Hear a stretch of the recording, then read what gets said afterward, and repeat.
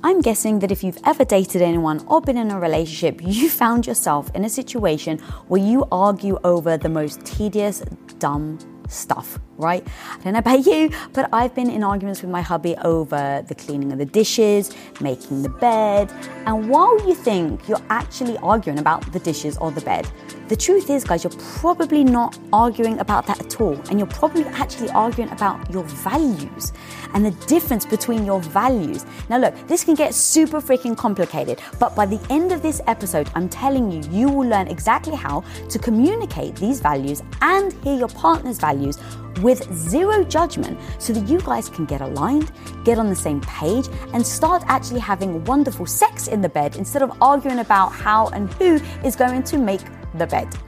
So guys, if this episode did bring you value, share it with your partner. This is one of those episodes that will be so great for you to sit down together and listen to, and then come up with your own way of handling these types of situations. All right, now without further ado, welcome to Women of Impact Relationship Advice Edition with me and my hubby. Hey everybody, welcome to another edition of Relationship Theory. I am your co-host, Tom Bilyeu, and I am here with the lovely, beautiful, and talented... Wow. Lisa Bilyeu. I thought you were going to finish it off there. No, I figured I'd let you jump in on your own. Welcome, guys. Always a pleasure to have you guys here with us. Excited to be doing another episode of this. All right, this question comes from Samir Mohammed. Wow. And he asks, hey guys, you two are the definition of relationship goals. Thank you. Wow, I have a question. Consider me a younger Tom who just met his Lisa. What are some core values that you think would be absolutely vital for younger Tom to have communicated, thought through with his date for successful marriage life? With his date? Oh, with the person that he's dating? Yeah. All right. To be a successful marriage. I think that's aimed at you. Consider me young Tom. No. So what values was I trying to communicate? Sure. In the beginning, the things that I felt were really important weren't anything specific necessarily. So absolutely vital to have to communicate through for a successful marriage. So more than I think that it's anything specific, I think you have to be honest about who you are, the things that you like, the things that are meaningful to you. So obviously getting you to understand my level of ambition was critical. I needed you to understand that because that was never going to go away. That wasn't, I mean, we talked about that really early on. It's like, you can ask me to give up, I didn't say this, but the moral of the story being, once we were committed to each other, you could ask me to give up anything except my ambition, because it's the one thing that is so fundamentally me that if you were to ask me to give that up, I would cease to be me, and then resentment would build up and it would be a nightmare. Other things are sort of affectations, right? It's like, okay, you don't, this wasn't something, I'm just trying to think of something. You don't want me to play soccer because hitting the ball with your head causes brain damage. Oh, okay, well, something like that is not a fundamental part of who I am, and, whatever. So something like that, I literally can't think of anything that we had to give up, but like just the thing that I knew was so fundamentally me that just was off limits. We talked about that. We talked about things like I'm always going to find other women attractive, like just the nature of a human being type stuff. I did not want to play the game of you or me expecting of you to pretend that like we're not locked in the human condition. And the human condition is people find people attractive. So I was like, look, I wouldn't trust you. This was back when Brad Pitt was just at the height of his sexiness. And I was like, I wouldn't trust you if you said that you didn't find him attractive. Like, so please don't put me in a weird position where it's like, oh no, I only have eyes for you. It's like, now I am uneasy. If I just know you're going to be honest and you don't feel that you have to hide anything, then it's like, it's kind of like facing this just came up to me this morning. So military people have this saying, never put your back to an entrance, right? So they always try to sit at the back of the room and facing just so you can see things coming. And like in a relationship, if you're not pretending something about your nature is a way other than it is, then it's like I can see everything coming. Right? So I don't have to feel weird or awkward. So I was very upfront about that. I will always find... That was amazing, by the way. I remember when you said that to me and I was like taken aback because I had, come out of a long relationship where the guy was jealous if I even just like my eye happened to glance past another guy. Yeah, I mean, look, that just comes from deep insecurity, right? And here's the thing. I get it. I have my insecurities. And part of being in a relationship is giving the other person that power, like literally giving them the power to destroy. And then the other person, like they earn their credibility by not destroying. Like, and if you're with somebody who abuses that, man, that to me is a literal cardinal sin. Like I would never tolerate that. So yeah, being honest about the fundamental nature of human beings and not pretending like you've somehow transcended that, being honest with those things about you that are fundamentally you and that aren't things that you're going to give away. And then, God, like this is going to sound weird, but your level of excitement for things like passion, like sharing that stuff and seeing if the other person is equally excited by that. Because at the end of the day, like there's got to be things that you guys share that you're really clicking on, that you're both passionate about, that you come alive when you talk about, that you're going to be able to enjoy together. And then, God, what else would I think somebody needs? I just, sorry, you can keep thinking, but please. like I really want to go back to that because you had pretty much our first date, or let's say our first couple of weeks of dating, you had said that to me about like, of course you're going to find other guys attractive. Like I'm not, it's actually even more impressive and more meaningful that, in fact, you said this about me, right? Like both. It's actually more meaningful when there's a sea of good looking people, a sea of intelligent people, a sea of all this, the types of people you would be drawn to, but I choose you. That's actually more powerful than saying, I don't find anyone else attractive. I don't have eyes for anyone else except for you.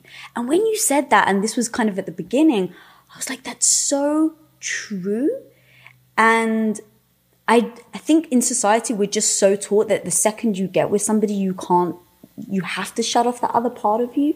And so it just becomes it's false, right? Like, and now, like if we're at the gym or, you know, I'll say to you, like, what do you think of that girl's butt? Like, do you like it? Because I want to, right? But like, I want to know because I want to know like, oh, cool. Because I actually think she's, you know, got a decent tushy. That's something I want to build. This is getting weird.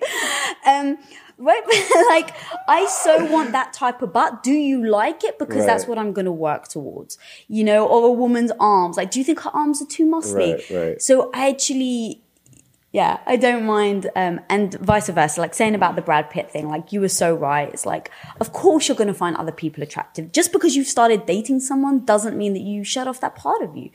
And so, yeah, I think that was so interesting, powerful. I'd never heard any other guy say that and be that confident. So even if you were insecure, like it didn't come across like that. Yeah, look, my thing is that if you're only with me because I am the most attractive person to you, like not even in the world, but just to you, like that is so not anti-fragile. Like that is such a position of weakness. What happens if I get in a car accident and I have a scar, right? Oh, so now we're not going to be together? Right. Like it's just crazy. It's crazy. So be upfront, be respectful, be like yourself, be deeply passionate, be engaging, be interested. Like at some point, like we need to write the 25 bullet point. Yeah, people are asking now. And I literally have it on my list of important things, and I just have not had a chance. That list is getting longer by the minute. But yes, so a lot of people saying, where's the human condition? The human condition. The human condition, like we're all people. And that is so true. And I think that is we can just embrace it instead of like trying to change it to something we think it should be. I think that people be a lot happier, man. So. People be a lot happier. Get behind that notion of commitment. I am with you because I am committed to this. We're all going to turn to, look, maybe one day medical science reverses this all. But right now we're all on a trajectory to become a bag of wrinkles. That just is what it is.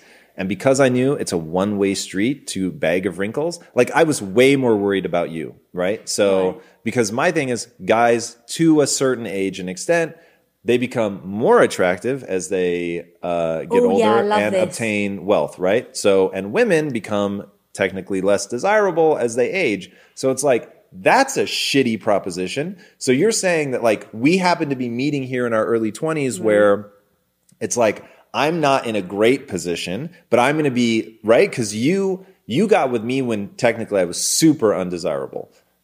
Did not make a lot of money, did not have access to resources, was young, so I didn't even have like wisdom. So it's like, you're kind of getting me at the bargain basement price, and here you are at the height of your attractiveness, and that according to society, it's like just all downhill from there for you.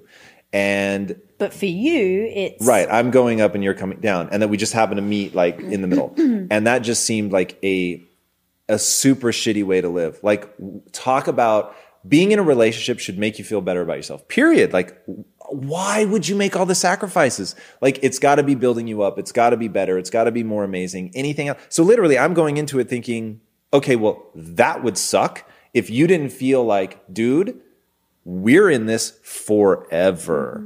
And that means that we have to reconceive of being with somebody because they're beautiful. So my thing is, look, she is beautiful, and I enjoy the shit out of that. And the fact that you take such good care of yourself, like, I enjoy it. I don't take it for granted. I make sure that you know that I like your tushy. Is that literally? She has never said that word ever before in her life. Airs and graces and tushy. Like, the microphone brings like the weirdest words out of you. Because normally I'd say ass. Yes, I'm saying it. Like, baby, do you like that woman's ass? Do you think it looks good? Yes, I do. Thank you for pointing it out. That's literally my wife. She is not bashful. If she thinks somebody has a good body, she will be the first to point it out. I remember one time, hey, everybody, if you have kids in the car and we haven't already scared you away, now's the time to plug their ears. We were once at the Roosevelt Hotel. Like, this wasn't some like dicey place. We're at the Roosevelt Hotel here in Hollywood, and these two women, topless, start kissing. I never would have noticed. You grabbed me and are like, check that out. And I was like, my wife, ladies and gentlemen, is the most amazing human being ever.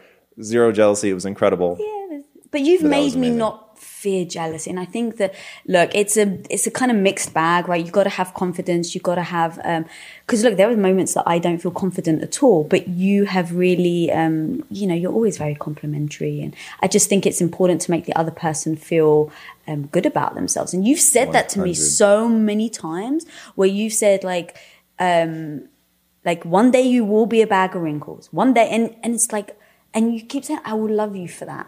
And so that just makes me feel, like I think every woman fears getting older to some extent. Like, sure. I actually don't fear it, but I do know one day I'll be super wrinkly and super, but I look at the women in the gym. And I look at the older women and I'm like, they're a badass chick. And they're not letting them. Do you remember that woman that was deadlifting? She was like 70 years old. Dude, that was legit. And she was like deadlifting like, what was it, 120 pounds or something? I think it was more, like 135. Maybe, I don't know. I remember thinking, wow. Right. And you were like, you need to be like, you need to be strong. You need to, right? So that's something in my control. I can't help getting older, right? None of us can. But you were like, you need to make sure that you're going to be around for a long time. So you need to stay strong. Like, look how, so it was a shift, at least in my mind, of what was impressive. And like for you, you're like, it's strength. It's the mindset. It's all these things that don't have to do with things that you can't control, like getting older and getting wrinklier. Yeah. And I mean, look, I will tell you right now that the number one bullet point of being in a relationship is make the other person feel secure and safe. Like, that's it. That's the name of the game. And because that's what I want so much, like, I want to make sure that you have that as well. That's just like, otherwise sacrifices in a relationship it doesn't make sense. Being in a relationship is a sacrifice. You are doing things you wouldn't otherwise want to do. The only time in my life where I have legitimately thought I might get arrested right now was when you had your 103-degree fever, one of the times I wasn't traveling, and the clinic wouldn't see you because of our insurance. And I was like, yeah, I don't think they understand. Like, you're fucking seeing my wife. So, you have to. Yeah.